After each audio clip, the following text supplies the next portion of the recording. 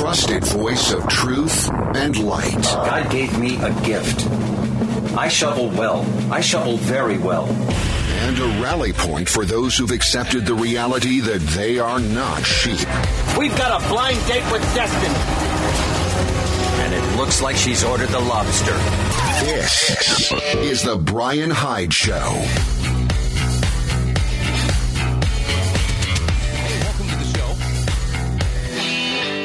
Thank you so much for joining us today. Glad you could be a part of our growing audience of wrong thinkers. And you know, one of the things one reason that this show exists is to challenge the narrative, and I mean to ask, why are things developing the way that they're developing? And a good case in point is right now there's a very overt, ongoing effort to rename and erase history. It's taking root not just in big cities where they're toppling statues. It's taking place even in small-town America. And interestingly enough, one of the places where this is happening is my old stomping grounds of St. George, Utah, where Utah's Dixie has been under attack by the recently woke and is essentially deemed as something. We have to change this, starting with what was Dixie College, then Dixie State University. I want to welcome Brad Bennett back to the program. Brad is part of the Defending Southwestern Utah Heritage Coalition.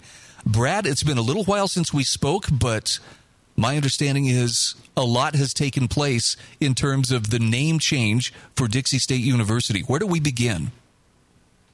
Well, I guess the best place to begin is, for some people who don't know, let's catch them up real quick. So Dixie State University, really, if you want to know the truth, it was probably 4 or 5 years ago that they really decided they wanted to change the name. They just aren't being very honest about that. But yeah, about 4 or 5 years ago, they came up with this idea that they were going to go to a polytechnic model, and which is fine. They can do that and start adding a lot of these STEM type majors and programs. And so, fast forward up till about a year ago, they decided that they were going to just try to get the name changed to the school, remove Dixie from it, and not say really much to anybody about it. And they were relatively successful on that venture until they got to the Senate. We were aware of it at that time, and we got it to where that bill failed and had to be revised, and they sent it back to start over again to have to involve the community.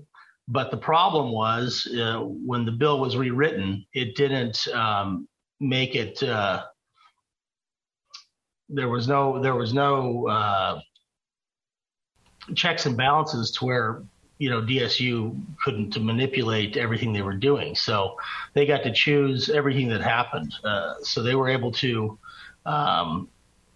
pick, anybody they wanted to do specific surveys and studies. They were able to pick all the people they wanted on the focus groups, et cetera. So they had complete control of what community involvement looked like. And so they manipulated the whole system from start to finish. And that brings us more up to now where they're nearing the end of all that. And so they had a name recommendation committee that they were forced to form because of the Utah Senate mandate. And, they had to come up with a name to forward to the Dixie State Board of Trustees. And so they did. They put all their minds together, and they came up with UPSU. So that was Utah Polytechnic State University, and it was pretty much universally hated by all. To put it mildly. Yeah, to put it mildly. I mean, the students were protesting right away. There was a petition on change.org that garnered, over 17,000 signatures in less than a week. There was over 6,000 negative comments within just 4 or 5 days on social media. I mean, to put it in the words of Tiffany Wilson, who's on the Board of Trustees, it was an epic failure. And that's probably the only thing we'll ever agree on, but we definitely are in agreement there. So what was interesting, too, because when the naming committee was narrowed everything down to two names. They came down to Utah Polytechnic State University, and the other one was Utah Technological University. And one of the board members also, well, a couple of them were actually on the Utah Board of Higher Education, which I consider to be a huge conflict of interest. But nonetheless, they're on the naming committee, and one of them was the chair of the committee on that board that is over the technical schools in Utah. And he said, we really shouldn't pick anything with tech in it or technical in it, because if we do, that's going to upset those guys. And so that's why they went with UPSU. And then when that got, ridiculous amounts of backlash, the board of trustees put literally 15 minutes into this when they just said, okay, well, I guess we're just going to go with Utah Tech University now. So, they're just grasping at straws here. They're just coming up with pretty much any name they can, that still has tech in it or polytechnic in it, because they're in love with that word. Jordan Sharp, who's the VP of marketing over there, says that tech is sexy. And, they've decided a long time ago, and they've talked about it here and there privately, that they want tech or polytech in the name, and they want it in so bad it hurts, but the public doesn't want it. They feel that it devalues the school. It makes it sound like a trade school. Others feel that it makes it sound like a research institution, which it's not, and probably will never be able to be one of those. You have to, and to be a research school, you have to have approval from the legislature. And currently, the only two universities in our state that have that approval is the U of U and USU. So, and it's hard to get, and they'll probably never get it. And another point is that there was 2,100 graduates this year. And, roughly 70-80% of them didn't have a STEM type degree. So it's not a tech school. Maybe one day it could be one, but it certainly isn't one now. And a lot of people are probably going to see this as a bait and switch if they are to change the name. But that's where it's at. That's the name they want to forward to the Board of Higher Education, is Utah Tech University. Let's back up a little bit further too, though, about for those who may not be familiar with the reasoning behind why does it have to be something other than Dixie? What was the official justification given for why we can no longer have any way, shape, or form of Dixie?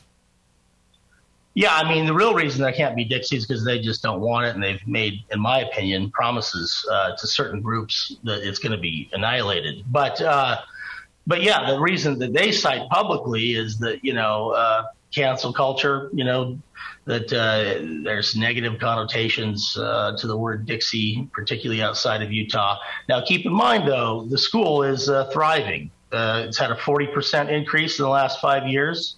It's ranked the 7th best public school in the Western United States. So hang on a second, Brad. Is it safe to say then that name has not held them back one whit? Of course not. From transitioning from a junior college to a full-blown university and onward and upward. Yeah, it's not held it back at all. We're talking, we have, job placement rates as high as 97%. But another reason they're giving for getting rid of Dixie is they said that it's going to stop students from being able to get jobs. It hasn't right now, but somehow magically it will. It must be difficult to be able to see the future like that. Yeah. To carry that kind of psychic burden. No, I'm being facetious here, but this has had the feel from the very beginning, and it goes back even to the time when I was living there and before I came there. There's a sense that someone just wants to get in there and tinker and fix in their mind what they feel like needs to be fixed. But the only people for whom this is a problem is basically them, and maybe a very small circle of friends or people, at different levels of academia. It's not the common person, the people who live and breathe and have made their living and made their home in Utah's Dixie. Yeah, there's been polls done. They're independent of Dixie State University, and those are the most accurate because they don't have any bias in them. But it shows that, the southern Utah residents, it's like 85% want the name to stay. And then when the rest of Utah is polled, it's, anywhere from 61 to 70% that want it to stay. So Utahns, by and large, do not want the name change. So it's not that, it's the administration of Dixie State University who wants this change. They just so happen to have enough people in the right places that they're getting traction with this. Okay, Brad Bennett is my guest, and he is with the Defending Southwestern Utah Heritage Coalition. We're going to come back. We're going to talk a little bit more about this, where it goes from here. Stay with us. We'll be back after these messages.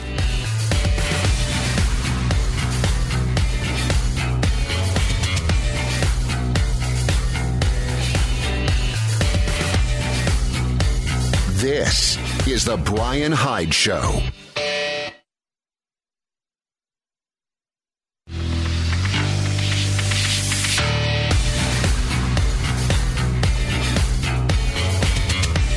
This is The Brian Hyde Show. All right, welcome back to the show. My guest is Brad Bennett. Brad is with the Defending Southwestern Utah Heritage Coalition. And Brad, I want to just point out that the people who have been against the name change for Dixie State University, they're coming from the standpoint of they feel attacked for something that none of them share any kind of collective guilt in. Some people have tried to paint the name Dixie as it's a racist relic, and it's nothing that a person can have any kind of allegiance to or sympathy towards in this modern world. And yet, the people who have pushed for this change have been very much part of the political machinery as opposed to representing the common person or people within the community. Talk to me about the way that those sitting in those positions of authority on the Board of Trustees or elsewhere have responded to people who feel like they're being attacked over something that they had no part in, meaning, systemic racism. Well, I mean, they have an agenda they want to accomplish, and they're going to do it, at all costs. And so anytime there's an opposing voice from the community or even students, they just dismiss it. And a lot of people are being ignored. The students said, quote, they felt disrespected. That was the word they used. Randy Wilkinson, who is a pillar of the community over here, senior citizen, highly respected. He was on the naming committee. Now, keep in mind, they were forced to have a name recommendation committee by the Senate because they didn't get any community involvement the first time around, and so the Senate wanted to try to make sure they did this time. But again, they could stack the deck in their favor, which they did. And so out of 19 members, we only identified maybe 4 that were pro-Dixie from the very beginning because they got to pick all of them. DSU did. So Randy Wilkinson was one of them. At the very last meeting of the name recommendation committee, before they picked a name and sent it up to the Board of Trustees, Randy and 2 others, Darcy Stewart and Ralph Atkin, there was 3 pro-Dixie people at that point, and they just basically, one resigned even before that. They didn't resign, but they just read a letter aloud to the rest of the committee and just said, look, we're not going to stick around for the vote. In fact, we're protesting this whole process. You guys didn't give Dixie a fair shake. We thought we would go through this and see if you guys would really be fair here, and you weren't. So we're not going to be part of this. And then they got up and left.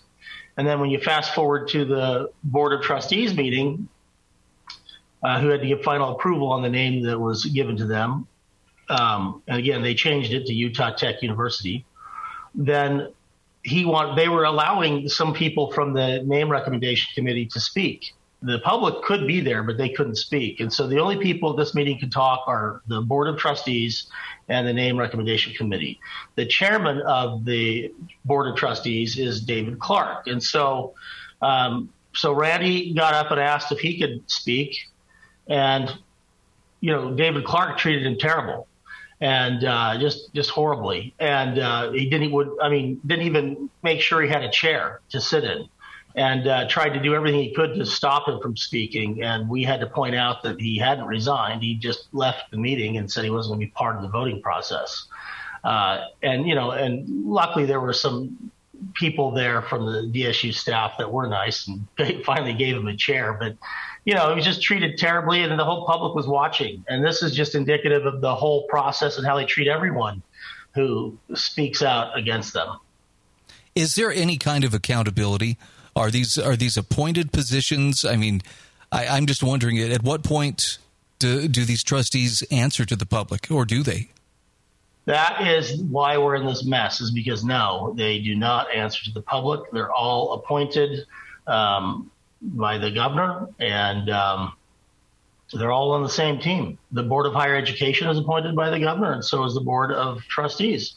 So they are not. They're supposed to be a cross-section of people that would represent us, but, they aren't. Most of them aren't even from here. So, yeah, they're not representing us at all, and they don't care what we think because we have no power to remove them. We have to just start voting for we have to do a better job vetting the people that we elect into city and state government, and that's how you fix this problem. You just have to be more vigilant in knowing who you're voting for. I would think part of it, too, might include limiting the things that people who are voted into office are given authority to act upon. This isn't to say take it all away from them, but I think there are some areas we could likely roll it back, because it doesn't sound like those who are being temporarily trusted with that power are necessarily using it for the good of the people and with the consent of the people. They're just kind of, nope, I'm here to lead you. You shut up and do what you're told. That's how it comes off. It comes off that way because that's what's happening. So, yeah, it's pretty bad. And they just believe that, hey, look, we know better than you, and, you guys need to just be quiet and get on board because this is what's happening. They want everybody to believe this is a done deal. That's another thing they're trying to promote, is that this is a done deal. There's nothing you can do. But the truth is, the good news is that it has to still get approval from the House of Representatives and also from the Utah State Senate. So this is where all Utahns just have to write their legislators and let them know, and know in certain terms, if you vote for a name that doesn't have Dixie in it, or we see that, or in our opinion, that you're kowtowing to cancel culture, not on this issue alone, but other issues as well, then we're not going to support your reelection. And they care about their jobs a lot. So that's how you solve this problem right now. The best way to solve it going forward is just to vote in better people who will pick better people. But for now, we just have to make it clear to the Senate and to the House of Representatives that we're not going to tolerate this. So where does it go from here? Obviously, there's been great organization. Your group, the Defending Southwestern Utah Heritage Coalition, you've pulled a lot of people together and I think presented a united front. What are your plans from here? I'm sure this is not the only place this is happening. Do you see other groups maybe coming together to help bolster the ranks? Well, there is other coalitions and other groups who have contacted us who want to pitch in. So, yeah, we have to figure out what that would look like and how they would do that. But, obviously it's a problem not just here. I mean, it's this cancel culture movement is everywhere. And so, and people are rejecting it a lot. But, that doesn't save us in the short term. So, we have to be careful on how we approach this. But, we've had to deal with it locally up till now because there was no name chosen, right? And there was nothing being forwarded to the Board of Higher Education. So now that is being done, now we have to start fighting at the up at the state level. And so that's where our resources and efforts are going to go. Okay, Brad, we've got about 1 minute left here. Tell people where they can go to get more information, where their voice can be magnified by others who are pulling in a common direction. So go to dsuhc.org or protectdixie.com. That's easier to remember. And then also type in DSUHC in Facebook. And then there's 2 pages. There's one you can just be on immediately, and there's one you have to join. Go to the one you have to join, because that one does have the most information. I got to hand it to you and your group, Brad. You guys have done marvelous work. You've also kept a lot cooler heads than I think I could have, because this gets heated. I mean, it's easy to feel attacked, but please keep up the good work. Thanks for coming on the show, and let's talk again soon so people can keep abreast of this. Absolutely. Hey, thanks for having us.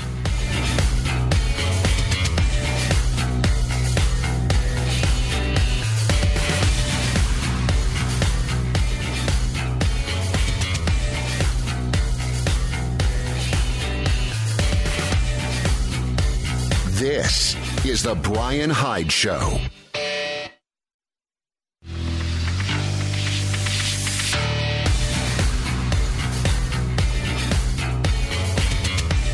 This is The Brian Hyde Show. All right, welcome back to the show. I got a loaded question for you. And I don't want you to think I'm trying to pick a fight when I ask this question, but this is not an easy question for most people to answer. You ready for this? What does it mean to be worthy of being an American? Now, see, this is, right now, I can sense some people had a knee-jerk reaction. What are you talking about? Are you making fun of patriotism? Are you, mocking patriotism? I'm not. I'm really not. Nor am I suggesting that the spirit of Toby Keith should beat in every American heart. But I'm asking you to consider, what does it mean to be worthy of being an American? I'm not talking about confrontational patriotism. I'm talking about simply understanding and living up to what we've been given. See, now I know if you felt, well, this is kind of going in an uncomfortable direction. Because all of us, I'm sure at some point, have just kind of coasted, right? Taken it for granted. Yeah. I'm an American. You can afford to be nonchalant because it don't get much better than this. Come on. We've all had the attitude at one time or another. But I don't know if you've looked around and noticed that attitude doesn't really accomplish much. Saw an article by Kurt Schlichter. This was from townhall.com. There's a fair amount of red meat in this article, but I want to share it with you anyway because there are a couple of points that Kurt hits on that really spoke to me. Not so much for the people he's calling out. Oh, yeah, those, such and such as. But more for, are my attitudes conveying that I don't value what I was given? So I'm going to ask you to keep that in the back of your mind. Again, my goal isn't to guilt you or otherwise make you feel like, wow, you you really need to shape up here. It's more just a matter of what if we're not doing our part? Okay, with that in mind, here's what Kurt Schlichter had to say. He says, well, I was wandering through Costco the other day as one of the 5% without some ridiculous mouth thong wrapped around my pie hole. I began to rethink the French Revolution. Maybe it's gotten a bad rap. Still, Marie Antoinette only suggested that the normal eat cake. Hey, who doesn't like cake? But she didn't demand that the people humiliate and degrade themselves in every aspect of their lives. But he says our garbage elite does to us. And so many Americans are sheep who eagerly obey. Independence Day has come and gone, this year being not just a reminder of the greatness of the American ideal, but also a painful reminder of how so many of our fellow Americans have fallen short. They're delighted to forego the strenuous rigors of citizenship in favor of the flaccid idleness of serfdom. And Kurt Schlichter says it's pathetic and unworthy of a great people. And then he asks, what the hell are these sheep thinking? They were commanded by their betters to wear a mask inside, outside, while they drive their ridiculous Prius with the I'm with her and coexist bumper stickers. They were told not to wear one, then to wear one, then to wear two, and they did. The elite told them to get the vaccine because it would protect them, that the shots would make them free again. And they took the shots. But then immediately afterwards, the master caste told them that while they were now immune, they still had to wear a mask because science or something. It was never quite clear. Yet the sheep eagerly did so. They got bait and switched, and the sheep were satisfied with the switch part. He says there's nothing sadder than seeing some Chardonnay mom in a park in the sunshine with her little kids, all made up like suburban banditos. But sporting a badge of shame on their faces is just a start. He says there's never enough humiliation for the sheep. Maybe degradation gives meaning to their empty lives, allowing them to feel something, anything. The elite wants to shear the sheep of self-respect, and the sheep line up clutching copies of Ibram X. Kendi's obnoxious critical race theory handbook. They're told they must accept personal responsibility for the slaves they never owned, and that they must therefore be accountable to people who were never slaves. And they obey, joyfully competing to most completely abase themselves, shedding their history and their dignity, and trading it away for the chance to be further disrespected and disenfranchised for the sin of having their great-grandfather come from the wrong continent. The media tells them to eat bugs, literally. The insect imperative is an evergreen story in the state media. How some obscure experts contend that red meat, the food of proud men and women, must give way to consuming cicadas and crickets. Why is it so important to get us to gobble beetles? Because we love red meat and it gives us joy, and that can't be allowed. No, we have to be broken, and it doesn't get more broken than complying with the demand to fry up and nosh on a handful of locusts for the giddy amusement of our alleged betters, who certainly will not be giving up their ribeyes anytime soon. The excuse the elite gives for the bug-eating thing, there's always some excuse for their bizarre demands, is the weather, and how we must fear it instead of the things that truly threaten us. If we're worried that it might be a degree hotter in a century, we're not going to be worried about the elite's Chi-Com friends taking over or the elite consolidating its wealth and power at our expense. Pay no attention to the aspiring tyrants behind the curtain. Take cover. It's sunny or cold. Remember, every kind of weather is proof positive that climate change is a thing, and if you doubt it, you hate science. Now, he says of the same ilk is the demand that we pretend ugly people are beautiful. Victoria's Secret did very well with attractive women. But people like attractive women, and that thought crime must be punished, and all residual resistance to the elite's latest aesthetic decree must be purged from society. The placing of Grody on a pedestal accomplishes two things. First, it has the effect of making our generally fugly elite feel better about itself, since when we elevate mediocrity, it's their time to shine. The second is that we all know that a bulbous walrus or dude pretending to be a girl or a bony harridan with a bitter scowl and purple hair are not actually hot.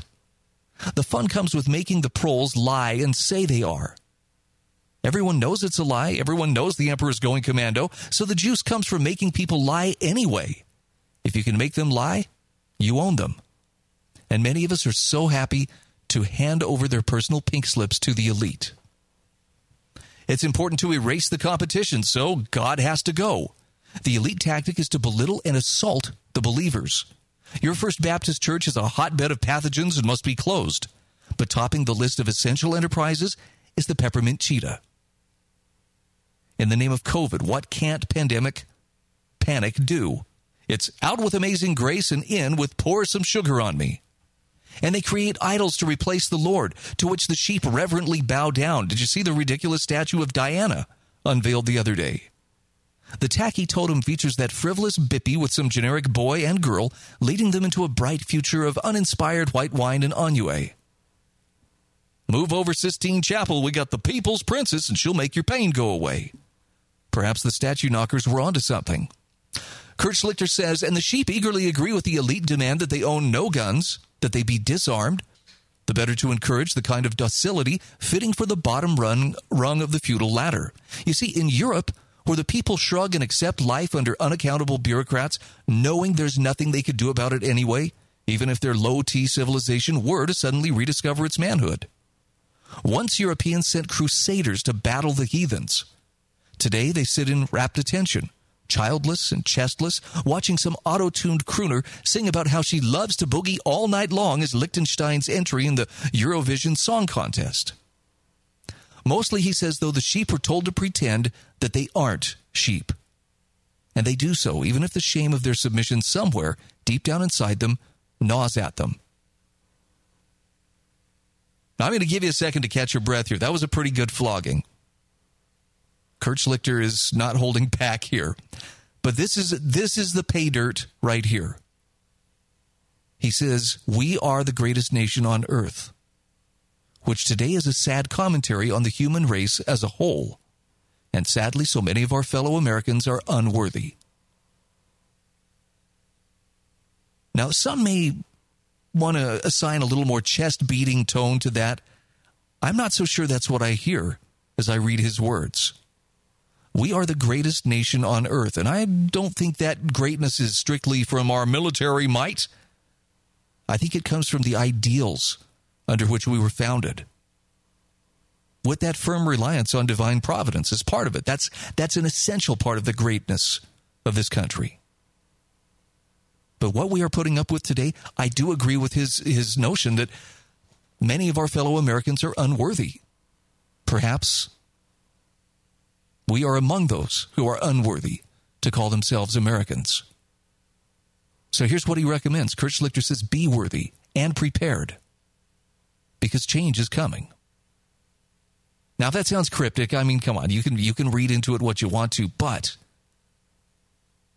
there's something about that call to be worthy.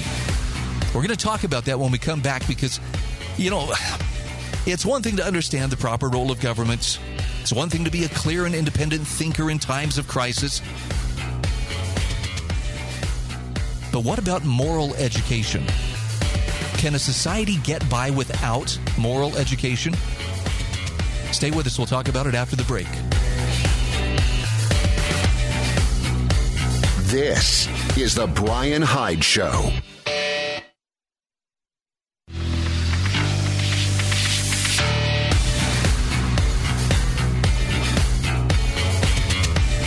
This is the Brian Hyde Show. All right. Welcome back to the show. And thank you once again for being part of our growing audience of wrong thinkers. Our program is brought to you in part today by our friends at hslammo.com, pure-light.com, monticellocollege.org, and the Heather Turner team at Patriot Home Mortgage. Man, oh man, what a time to be looking to purchase a home. I mean, this is the most incredible real estate market. And, the Intermountain West, I don't know what happened. I don't know when the memo went out, but somebody said, hey, if you're looking for a place that, would be a great place to hang or grow or thrive. Yeah, the Intermountain West is it. Utah is growing like crazy. Idaho is growing like crazy. If you're listening within the state of Utah, probably better get on the horn to Heather Turner at Patriot Home Mortgage, because time is of the essence. I put a link in the show notes at thebrianhydeshow.com. You can just find it there at the bottom of the page. Click on it, and it will put you in touch with her. All right. I mentioned in the last segment that it's one thing to know how to think clearly and independently.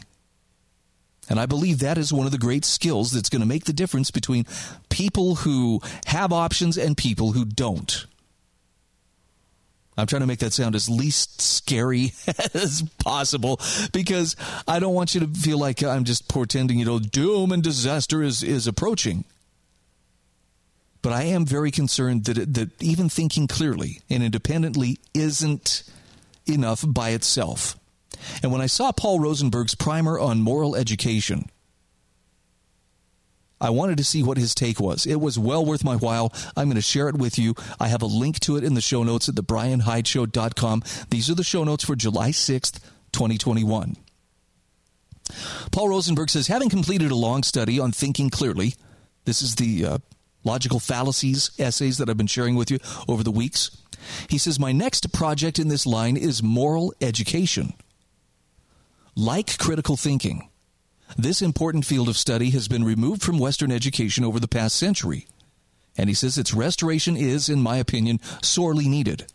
I aim to fill the gap. Moral education, however, he says, is a dicey subject. Many people have pre-existing opinions on the subject, and frequently very strong ones. Still, moral education needs to be restored, and he says, I think I can work around these problems well enough. So, as a first step in this mission, he says, I want to explain my most basic thoughts on moral education. Here they are. Our purpose He says the purpose of moral education is to produce better human beings. Everything else comes second to that. Even our children sharing our own values is a secondary issue.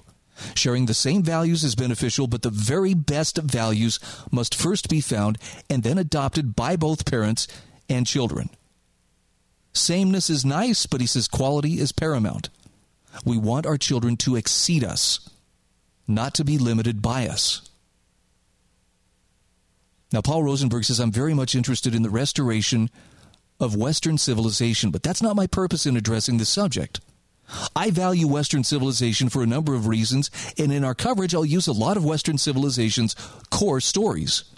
But he says, I do that for secondary reasons, mainly because I think a return to Western civilization is the best path forward for the greatest number of people just now, and by a large margin.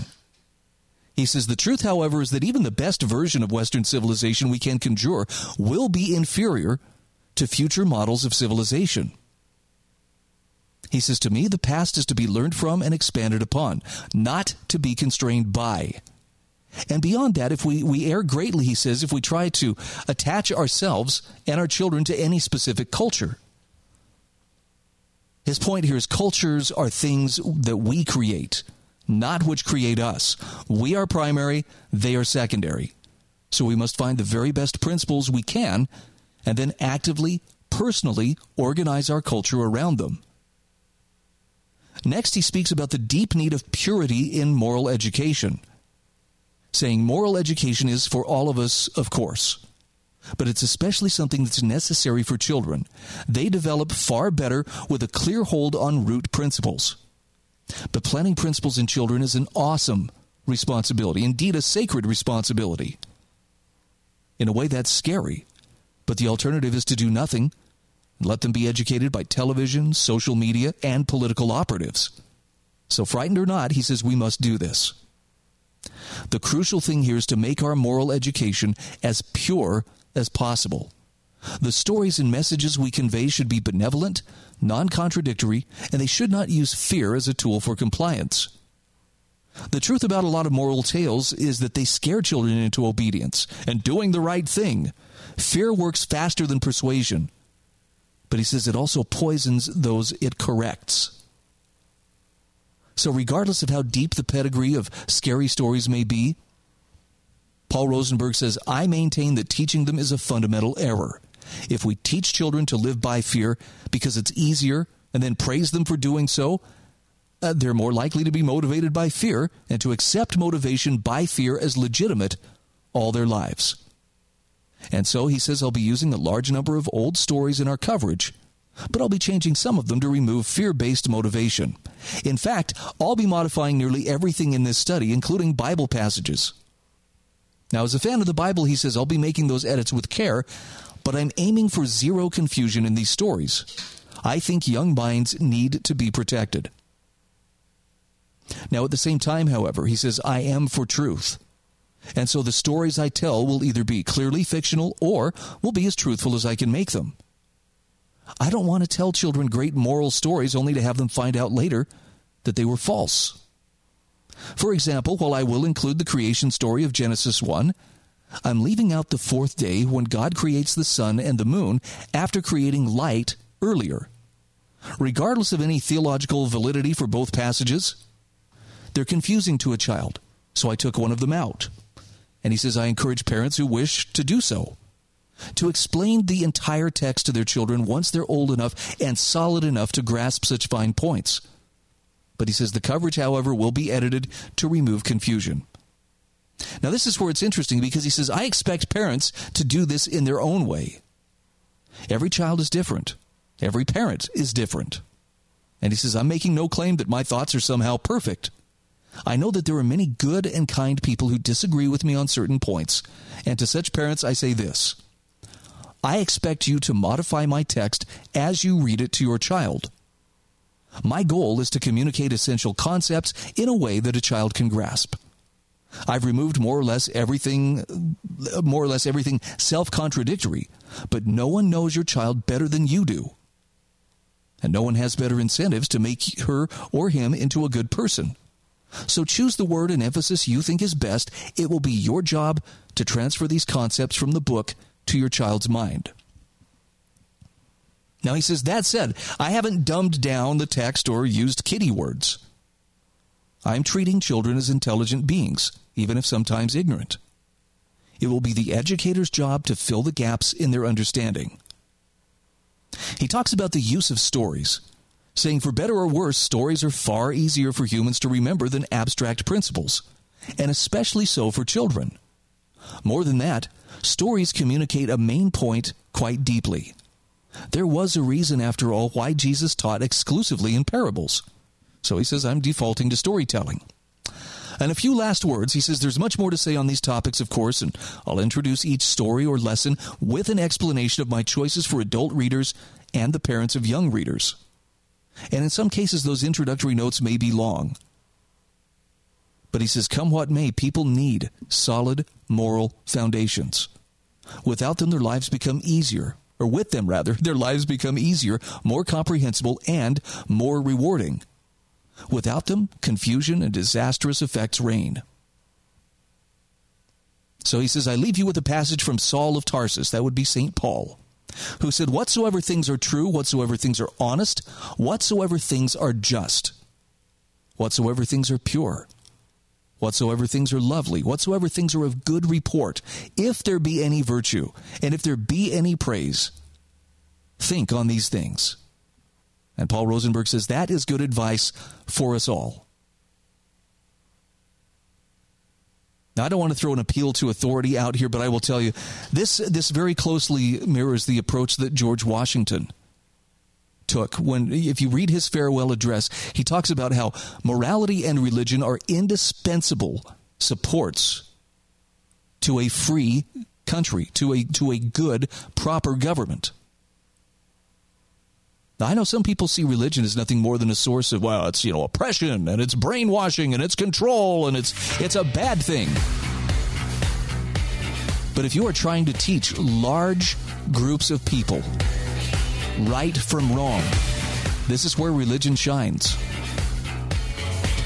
And the people who take it to extremes, yep, there are going to be some of those, but most of them are going to be right in the sweet spot. So let's not throw the baby out with the bathwater.